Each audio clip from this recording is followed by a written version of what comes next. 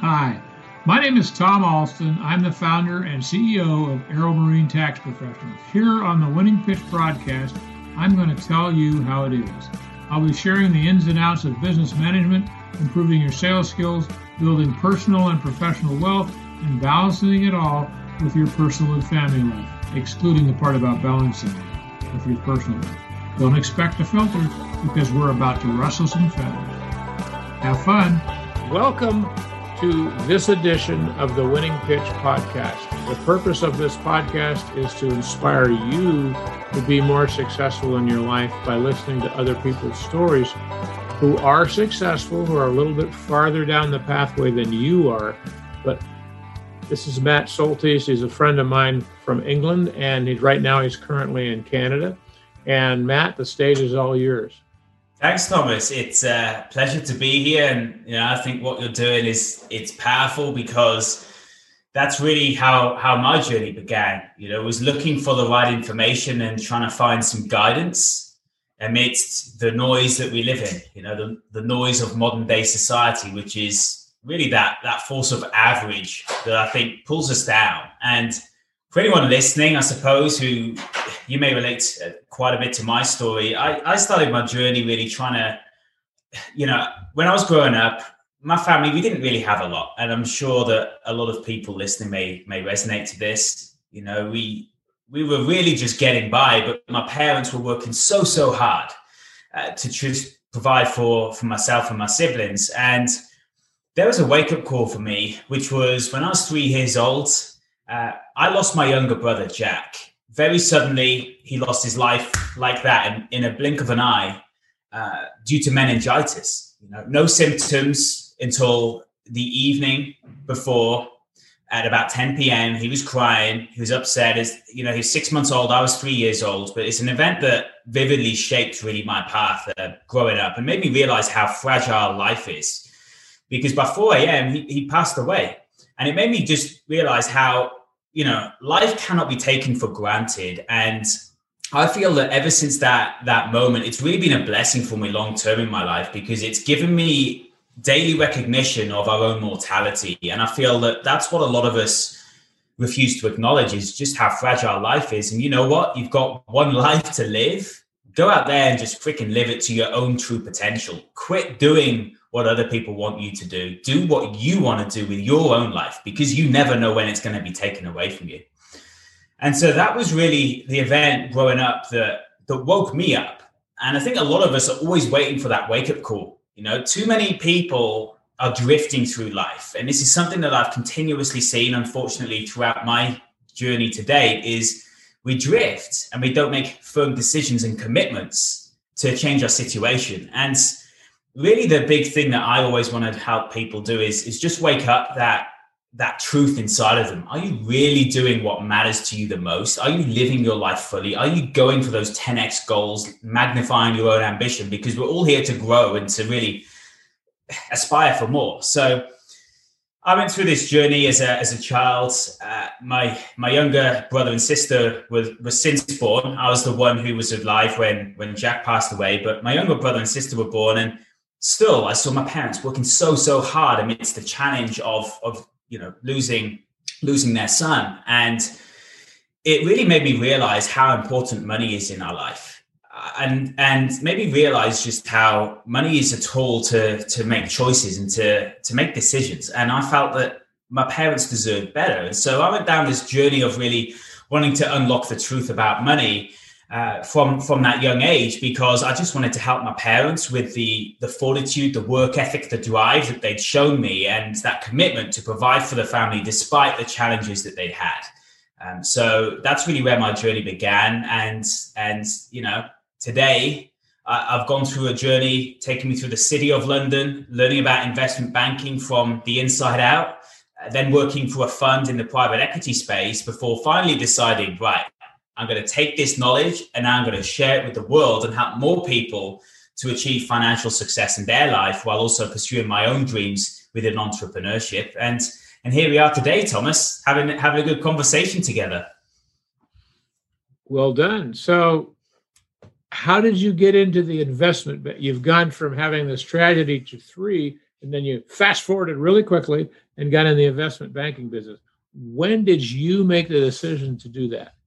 Yeah, so I was actually, as a graduate, I was studying civil engineering at university because I started seeing how my dad was making a bit of money with property. And I've always been someone who loves tangible things and the experience that is life. And so whenever I go to new places, I've always been fascinated by the architecture, the spaces, the aura that places can give us, and that experience, that connection to life that we feel if we go to an inspiring place. So for me, growing up and traveling around Europe in my late teenage years, I always wanted to learn really about property and how could I start building some buildings. And I realized it was a vehicle for wealth as well. So I went to university, studied civil engineering, thinking it would teach me a lot about property investing, but it really just taught me how to draw bending moment diagrams and design beams. And that's not what I liked. I was always really thinking at a bigger level as opposed to looking at the minutiae of designing things. And so I didn't really fit into the academic world. I was very challenged at times. I was one of those high achievers that always had to work hard. And I'm sure some people listening will relate to that. Hey, I was never gifted at all when it came to academia. I had to study like crazy just to pass the exams in university because it wasn't a natural alignment for me. So I actually had a placement year working in an engineering group on a nuclear power plant in Scotland, of all things, a real different space to where I am today. And it just made me realize that there are people within that group who are great people, but they'd been doing the same thing for 30 years and working their way up the career ladder. And I just felt like there was so much more to life. And engineering didn't inspire me enough. It was too much of a comfortable environment. I was like, I want to be stress tested. I want to go into the city of London and actually put myself into stress to learn more, to grow more, and to learn about business and money. And so that's really when the spark was ignited. I remember I was in a nuclear power plant on my placement year, aged around, I think it was 19, 20 at the time. And I just made the decision. I was like, you know what? I'm going to commit to learning whatever it takes to get into investment banking. I don't know anyone in finance right now, but I'm going to do whatever it takes. I'm going to travel to London. I'm going to network. I'm going to connect with people, and I'm going to find a way to break in. And so from that point of decision through to achieving the goal, what resonated for me was realizing that the reason it happened, looking back, was because I knew it was going to happen. I knew inside, I had the expectation of the end result. And I think that's so key whenever we're setting big goals. We've got to expect that expectation of the end result is what drives the whole creative process for me. And just expecting, I just honestly, I had that knowing inside of me that I was going to do it. And so I was in the library at university on Friday nights at like 2 a.m. in the morning, hitting off investment banking applications and reaching out to people and all the rest of it, whilst all my friends were out partying at university. But ultimately, it took just a dogged determination, a complete commitment, and to breaking in and just networking like crazy. And from there, I ended up eventually, going to a bunch of interviews, failing a bunch of them, getting turned away. And then finally, I got 3 offers on the table after a good 2 years of push and commitment towards that goal. And that was really a breeding ground for learning about money. Suddenly, from where I'd been, I was in an environment where you're dealing with 100 million transactions that are deemed small versus the $1 billion transactions that are happening on the deal floor. And that was really when suddenly my financial thermostat went to a whole new level, because you see hundreds of millions of dollars flashing across a computer screen in one transaction. So, that was really how it happened. So did you stay working at the nuclear power plant for that 2 years while you're going through that search, or did you just cut ties and starve? So what happened is I cut ties. I went back to being a broke student for a period of time. Although, to be honest, I was not that broke a student because I was working and hustling in my spare time. I was always selling things. I was also a barista, working at Starbucks, pouring coffee, meeting people. It was actually a great part-time job that, although it was more like a full-time job alongside my degree, working 40 to 50 hours a week there, just saving whatever money I could. And, that I left the nuclear power plant. They gave me a job offer. I decided, no, I'm not going to work for you. It was actually EDF Energy, the French energy company, who are very big in the UK, all around nuclear power. I think they have about 55 nuclear power plants in France. And I just felt like it wasn't my purpose. There was something more than that for me. And yet a number of my friends from that year, they went down that path, and that's what they settled for. And I'd just say to people, look, if you know that there's something more inside of you, don't sell yourself out. Don't sell yourself short on your potential, because I could have very easily just slipped into that role, just cruised along, earned a very good salary as well. It was reasonable pay, and it was very little work versus what I ended up in, working 100+ hour weeks in investment banking as a graduate. But the learning journey was so much more doing what I did. And so I think it's very important to just make that commitment that you're not going to sell out of your dreams. And that's really how that path evolved for me, walking away from the energy sector, deciding that actually I'm going into business. I want to learn everything I can about business, finance, money, because I didn't know anything, and investing ultimately with a private equity fund. And following that, it then gave me really the skills that I knew I needed to apply in the real world and become an entrepreneur and create my own businesses, It kind of sounds like to me that you already were an entrepreneur naturally. Were you? Yeah, I suppose. Yeah, to a degree. In fact, it's funny. I remember when we were at the nuclear power plant, one time at the nuclear power plant, we were changing a bunch of these relays. So relays are basically these electronic switches. And this is an old nuclear power plant that was built in the 80s, yet they have to maintain all this archaic computer equipment to keep the nuclear power plant operating. So nuclear power plants are very interesting spaces because you're trying to keep the plant running and generating electricity. But all of this was built 20, 30 years ago, if it's a mature nuclear reactor. So one time we were changing all of these relays, and I remember my boss told me that those contacts on the relays, you know what those are? Those are pure silver. And the spark went off in my brain, and I was like, right, I'm going to do whatever I can to collect as much silver as I can and go sell it. And my boss gave me permission. I got permission from him, and I was literally there working to change these relays. And then every day I'd work overtime just on my own, without being paid. And I would just be standing there snipping the relays and getting as much silver as I could. So actually, I feel like I always had that spark. Whenever I saw a chance to really make some money or go and exchange something of value with other people, even if it was the silver contacts of those relays. I had blisters. I was cutting so many of these relays up, the metal contacts, to get the silver. And then I had bags and bags, kilos of this silver contacts, these tiny little contacts, but they all added up. I had blisters on my hands, but I was committed to just getting those silver contacts, So I think it's one of those things where you have a spark, I think, early on. A lot of us entrepreneurs, we have that spark early on in life that it can't be ignored. You can go and work in the corporate sector, but I always knew that I wasn't going to be in investment banking forever, no matter how much money they put at me. The challenge I have is that there's a lot of people I feel who go into that space that would otherwise be suited for business, but they give up on their dreams because they're given that golden carrot of money or of partnership or whatever it is, and we let our dreams die. So let's go back before the incident with the contacts and silver, and I want to dive into where did you make the decision, or where did you have the courage to start doing things on your own? Now, there's something that sparked you earlier than that, because that decision to you about the silver was a decision that you had made earlier than that. So I'm gonna pick at you until we find out what it is.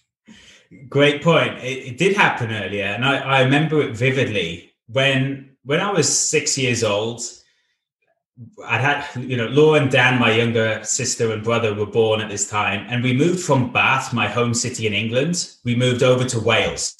So over to Cardiff in Wales, the capital city of Wales, which is one of the other countries, I suppose, in the UK.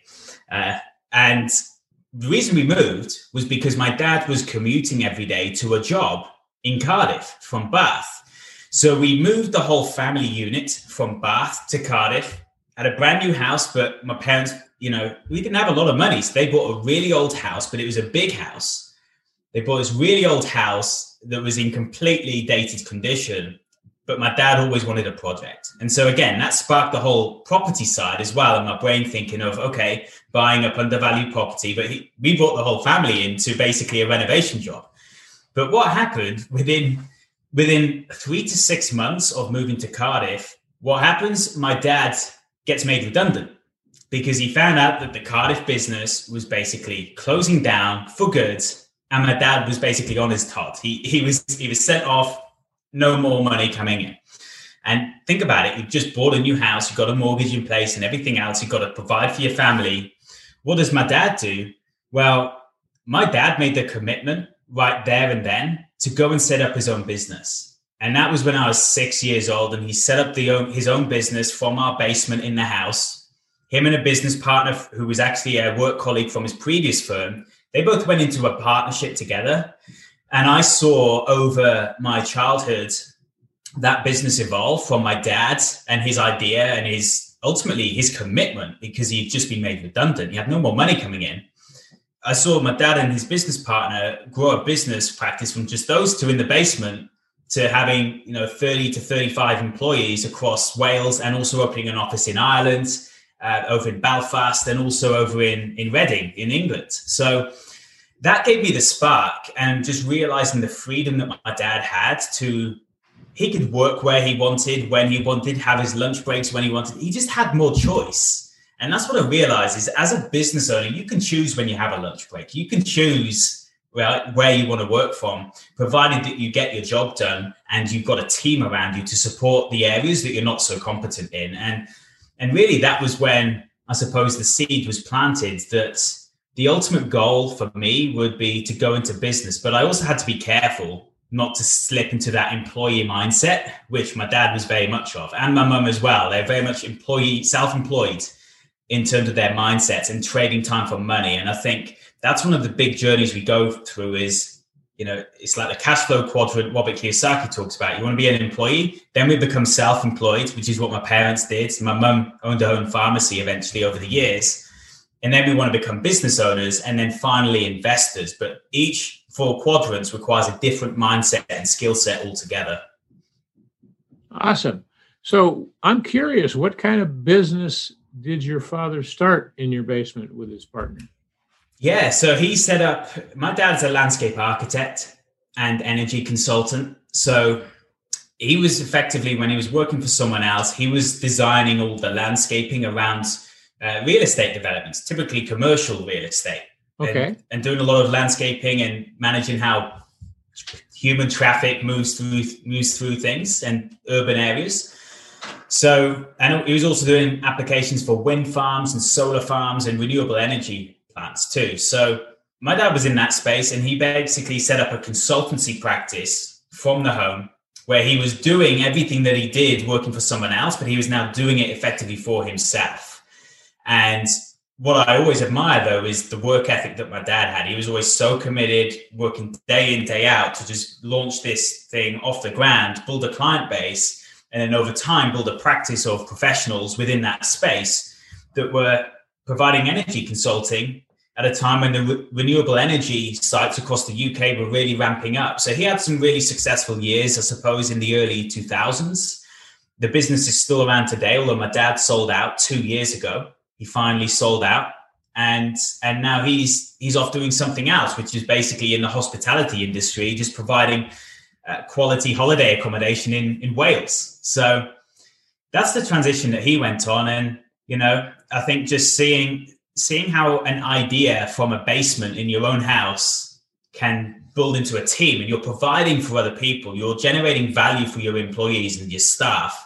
That was really, for me, what drove me into business. So did he become so engulfed in that business? And I'm asking you about your viewpoint. I realize it started at 6 and carried on through your life. Did you feel like he was ignoring family time at all? It's a good question.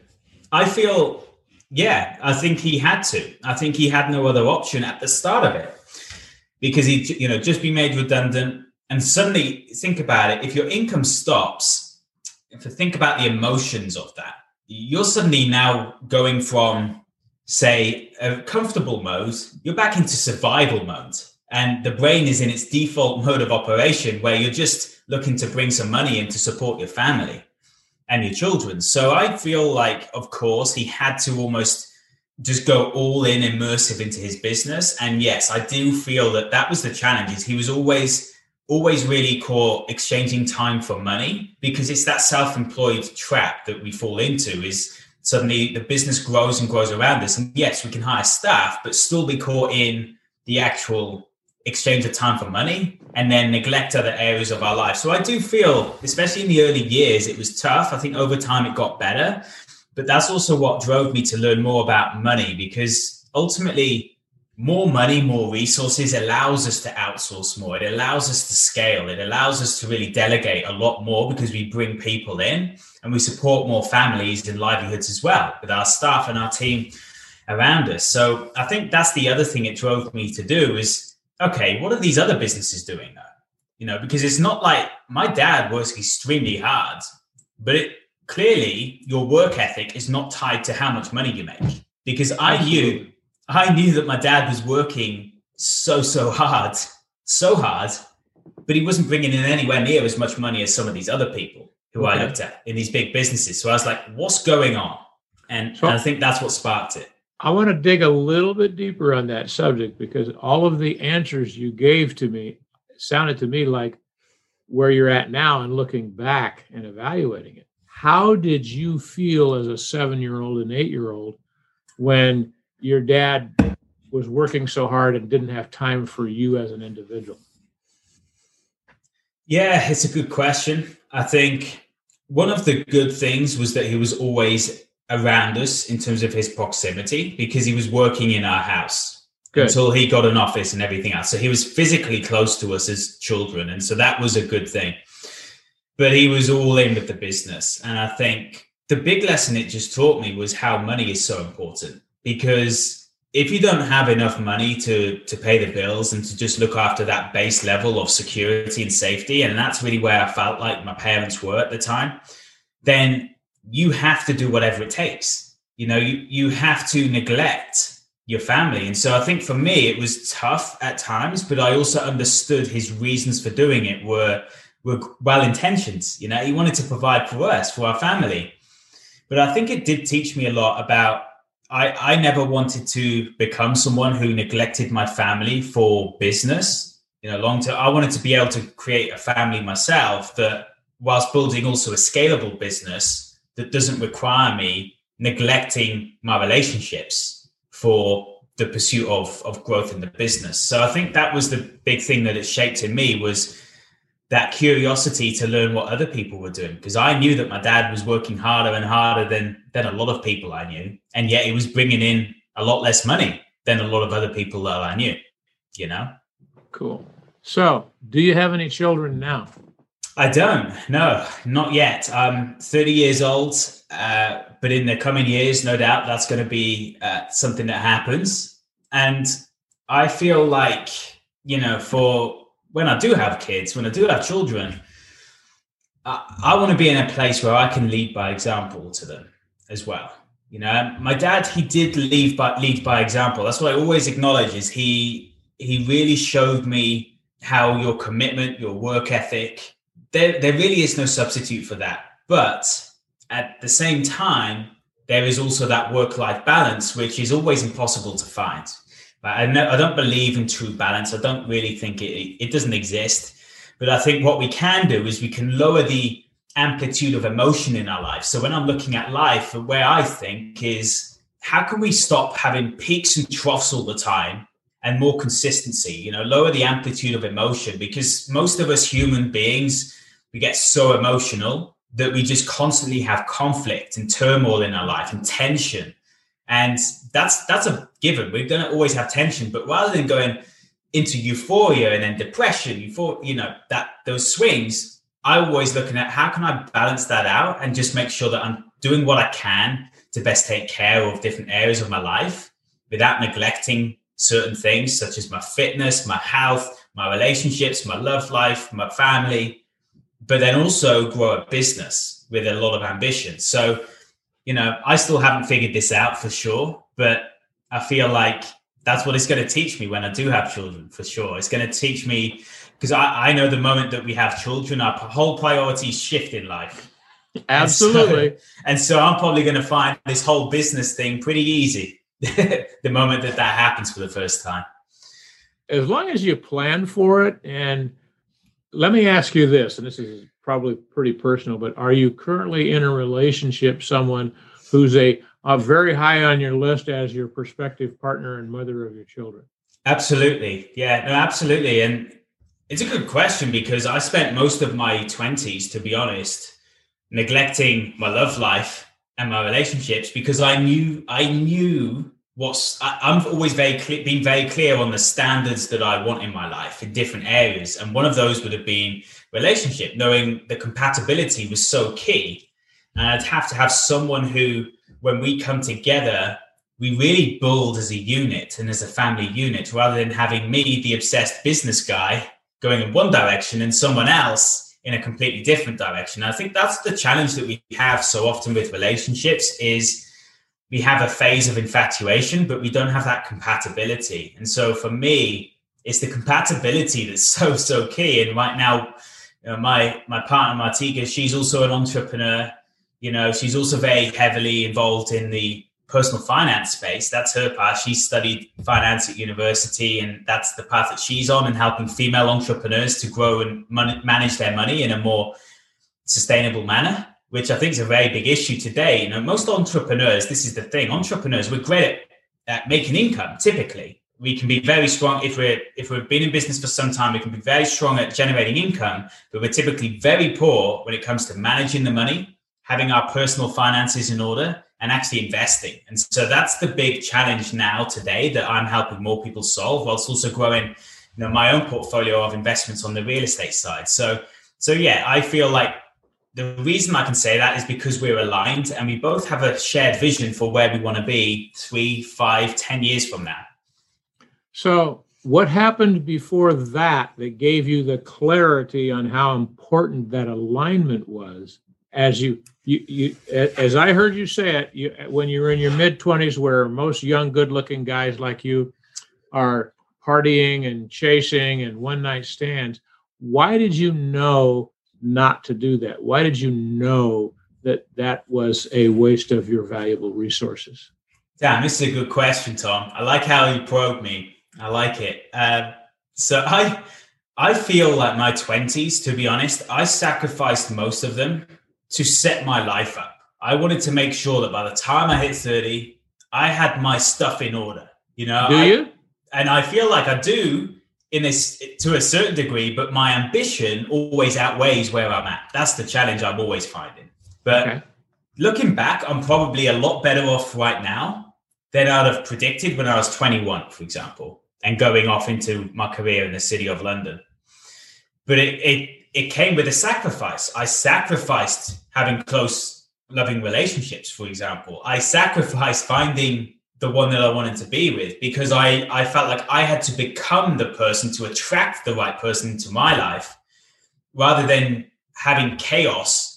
And in particular, the big thing for me is finances. I think that our friend Richie Dolan talks about this a lot as well, how if we can solve a money condition, and Grant Cardone as well, he's a massive believer in this. If we can help people solve their financial condition, so many other areas of their life can improve, because they've now got the financial wherewithal to make choices and decisions. And so I think that's what it was for me. It was just my realization of priorities, and also growing up in a household with a lot of tension. Growing up, and obviously my dad's getting fired, there was tension at times between my parents, just because there was stress when there wasn't money around. And so I've seen the stress that money can create if we don't have an abundant amount of it, or we don't have consistent income coming in. And so I think I made that commitment in my early 20s that I wanted to learn the truth about money and become the very best investor that I can, so that finances are never going to be a problem for myself and my family as I create one. So I'm going to dig a little deeper on this question, because I only got a partial answer. All right. Do it. What happened in your life at somewhere in your very early 20s and maybe in your late teens that you made the decision that you had to give something up to get your goal? Were you already clear on what your goal was, and you understood the balance between giving something up to get that? And if that is true, I don't want to put words in your mouth. If that is true, what happened for you to know KNOW that? I think that the big shift in my path, it came when I was at that nuclear power plant and decided this wasn't for me. I'm going into the city of London, into the heartbeat of Europe, to learn about money and finance. And I think that what I realized was from a lot of the people that I met, how they had to sacrifice their life in investment banking, in private equity, in the financial world during their early 20s in order to actually, yes, you can make a lot of money and you would learn a lot, you work very hard, but you realize when you're getting into the industry that your role is the number one thing. And at any point in time, you can be given the chops. So it's a very high achieving environment, and it attracts those with that competitive edge towards it because it's so challenging. It's so cutthroat at times as well. There's no remorse. If they have to fire people, they'll do it in the blink of an eye if you're not performing. So it's very much a results-driven culture being in that environment. And so I feel like that was the path that I went down, where I almost knew, I was like, I'm happy to do this. I know that I'm going to be working 100 hours. I knew before I went into it that it was going to be tough. It was nothing that was unexpected. I was working 100 plus hour weeks, which basically means in the week, you're leaving the office at 2 to 3 in the morning, getting a free taxi cab home, waking up at 6 a.m. to get back to the office for 6:30 to prep for the morning meetings when your boss comes in at 8 a.m.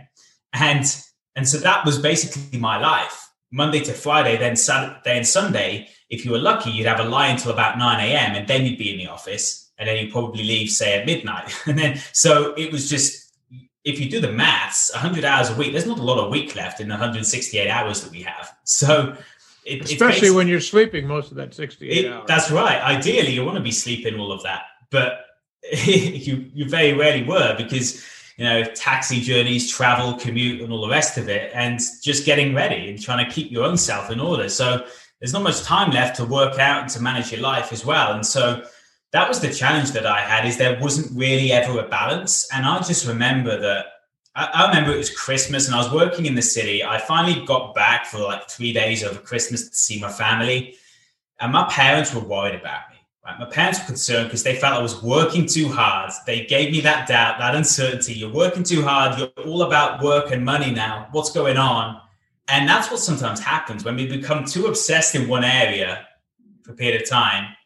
We'll always have people pouring in the doubt. And it's often the ones that we love the most around us who are doing it. And so I just remembered it was the Christmas time when I was working, and I'd been working around the clock in the run up to this. And I was only back for about 2-3 days. And then I had to get back to the office between Christmas and New Year.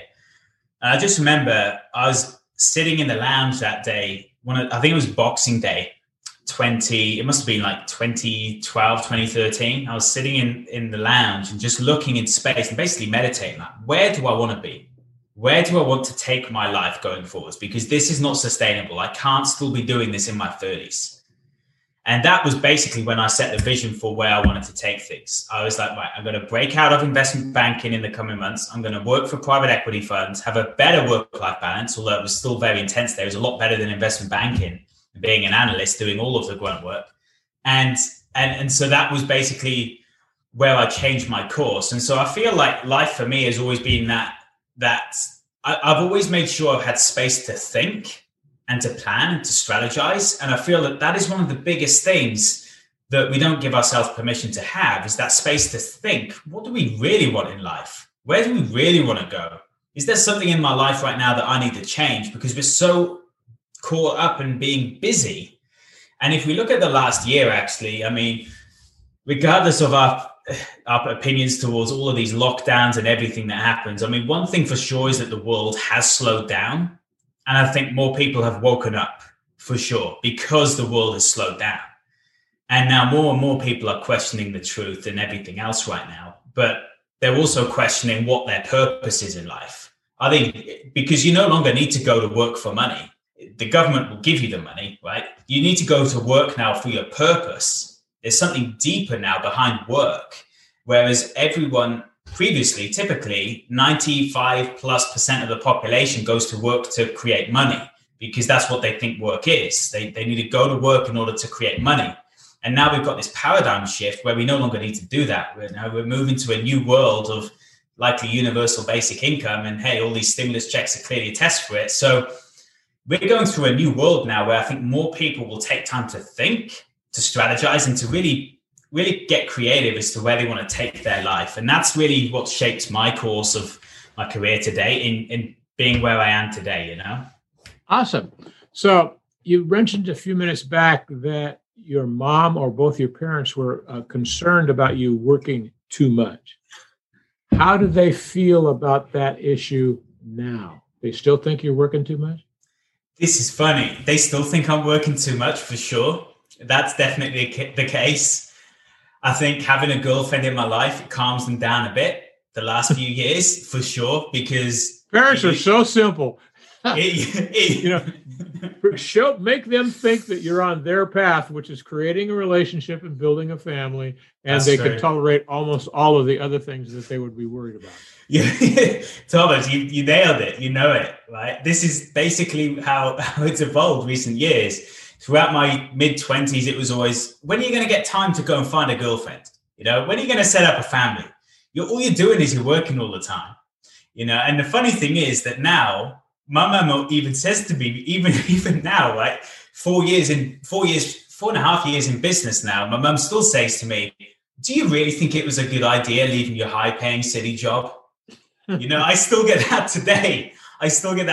So now I realize how important it is that just because someone loves us, it doesn't mean they give us the right advice. Yeah, and it goes both ways. And I love my mum and my dad with all of my heart. I really do. But it doesn't mean that they give me the right advice all the time. And if I had lived into their own vision for what they wanted me to do, I would not have got into investment banking for sure. I mean, all my teenage years, it was, the bankers are the liars, they've stolen all of this. We had the financial crash, and my dad was always pouring the blame on the bankers back then. I remember it, watching the news, getting hyped up and emotional about the bankers. And then, I end up becoming a banker. You can imagine what that kind of involves like in the next few years. Tell me about that. That must have been a great story. That was a really interesting turnaround because my parents were definitely concerned. But this is the thing is we close our minds to opportunity. And I went down the rabbit hole to figure out what is investment banking, what actually goes on. And then when I found out that it's actually about dealing with businesses, learning about accounting, learning about how to forecast financial models, I'm like, these sound just like the skills that I'd need to be an entrepreneur. I'm going to go down this route. He is a learning journey. And that's what I did. And in exchange, I worked flipping hard for my employers at the time. And it was actually the Canadians, Royal Bank of Canada, that I worked for over in London. So it's funny because I'm in Canada today, right? How things come around. Yeah. But, and now, your path always makes sense long-term, but we've got to be intentional that we're not just living into the values of our parents, which is what so many people do, right? Their parents will impose their values on their children, I feel, and want their children to replicate what they did. Like you were just saying, Tom, they want us to replicate what their vision is for life, but actually we've all got our own independent vision for life, and we've got to step into that and really own it. So I'm going to put the onus on you now, Dad. Sometime from my viewpoint, the near future, you're going to have children. So I'm going to send you a copy of this video, and I want you to play what you just said for your kids and let them grade you and how you're doing for that. Let's do it. You're outside, you're exterior to that problem right now, and you're making total sense. You're being completely logical. You're unemotional about it. And don't let that change, because if you watch Grant raise his kids, he's doing such a great job. They're such little powerhouses. He teaches them, the videos that you've seen of him teaching them about money and the other things that he does, those are important things. It doesn't mean you're not responsible for creating a safe environment for them. It doesn't mean that you're not responsible for the discipline part of it. But from my viewpoint, little kids are just adults in little tiny bodies. And you got to, if you think through that viewpoint that I've always done, it changes the way that you talk to them.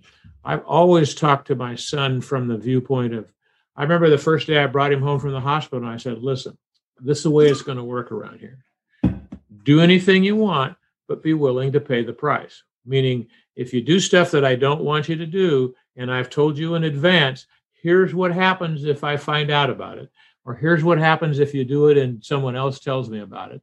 And you just decide whether you want to invest that risk into the decisions you make. I remember to this day, he was sitting in a little car carrier and I had him on the kitchen table. And I also never baby talked to my son, and I wouldn't allow anyone else to do it, because that cute little baby talk that kids have, they're taught that by their parents. They're taught that by their relatives.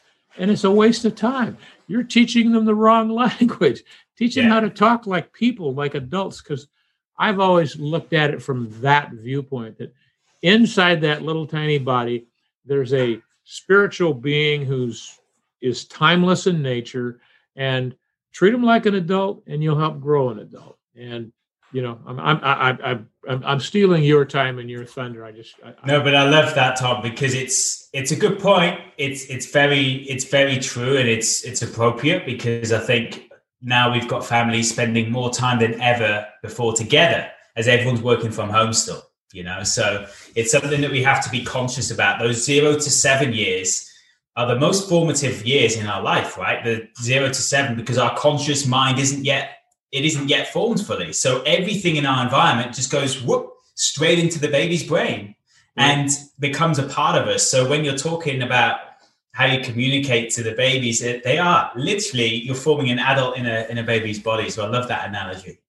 Well, if you think of it that like you're the educational system, and recognize that everything that you do and say is a lesson to them, and that they're watching you as a parent operate in the world. And if you are a screamer and a yeller, and that's the way you get things done, is huffing and puffing, they're going to pick to emulate that, because if they watch that you always get your way by being a bully, or Hitler, or any other person that you want to, any other type of person, that's what they're going to adopt. And you have to be aware of that. And you need to make sure that you realize that you are the educational system for your children. And because you're such a planner, write up for yourself right now what you want for your children. Okay. And I'm not talking about whether they become a guitar player in a rock band or whatever that is. Write up what you want their core values should be, and then train them. It's just like your employees. They're exactly like your employees. That's a great way to look at it, being intentional, Well, but that came right from you. I listened to what you said. Appreciate you, Tom. Okay. So we're getting really close to our end of the hour. Is there any message you'd like to give to planet Earth, and there's 7 billion people, that you feel you haven't covered in your story yet, or life lesson or life story? Oh, no pressure, Tom. So everybody's leaning into the screen right now. What is it going to be? I would say that my biggest realization in recent years, especially the decade of my 20s, and it's something that Grant Cardone taught us all, which is so true. And that is, we've got to commit first and figure the rest out later. But here's what that commitment looks like. The moment that you commit, you have to expect, you have to feel into that end result. Because if you don't, you're just copying yourself out of it. You're repelling that result from happening. And this is the thing, is most of us make lousy commitments because we're never taught how to really commit. And for me, commitment has been cutting off all other options. When I left my city job and I handed in my notice, it was a bygone conclusion that I was leaving. There was nothing they could have done to keep me, because I'd made the decision. and I made the decision to put my back against the wall, and I expected things to work out on the other side. And if we don't expect the expectation part, this is the key thing missing from most people when it comes to decisions. They have all of these ideas, all this inspiration. I'd love to start a business. I'd love to do that. I wish I could do that. I wish I had the courage that you do to go. And people are always coming at me with these kind of comments. And I just say to them, well, you've just not made the decision yet. You've not yet committed.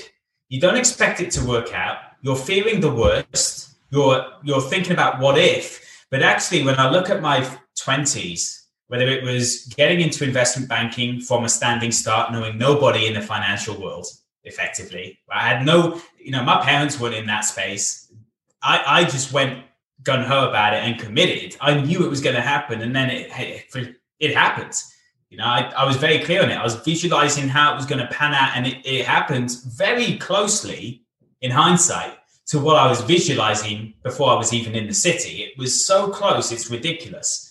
And then the same thing, making that decision to jump into business, making that decision to leave banking for private equity, or making that decision to just, whatever it is in your life. It doesn't have to be business and career oriented, but you've got to make that decision and expect the end result, because it's that expectation that allows the creative process to happen. And you don't need to know the how. You really don't need to know the how. Another thing that's quite relevant recent years was doing events with Grant in the UK. In fact, when I was in private equity, I remember I was listening to, and in banking, I was listening to Grant Cardone day in, day out in my mind. And he was the one who gave me that inspiration to finally go out there. He gave me the confidence, the skills to go out there and produce on my own and no longer have to rely on somebody else for my income.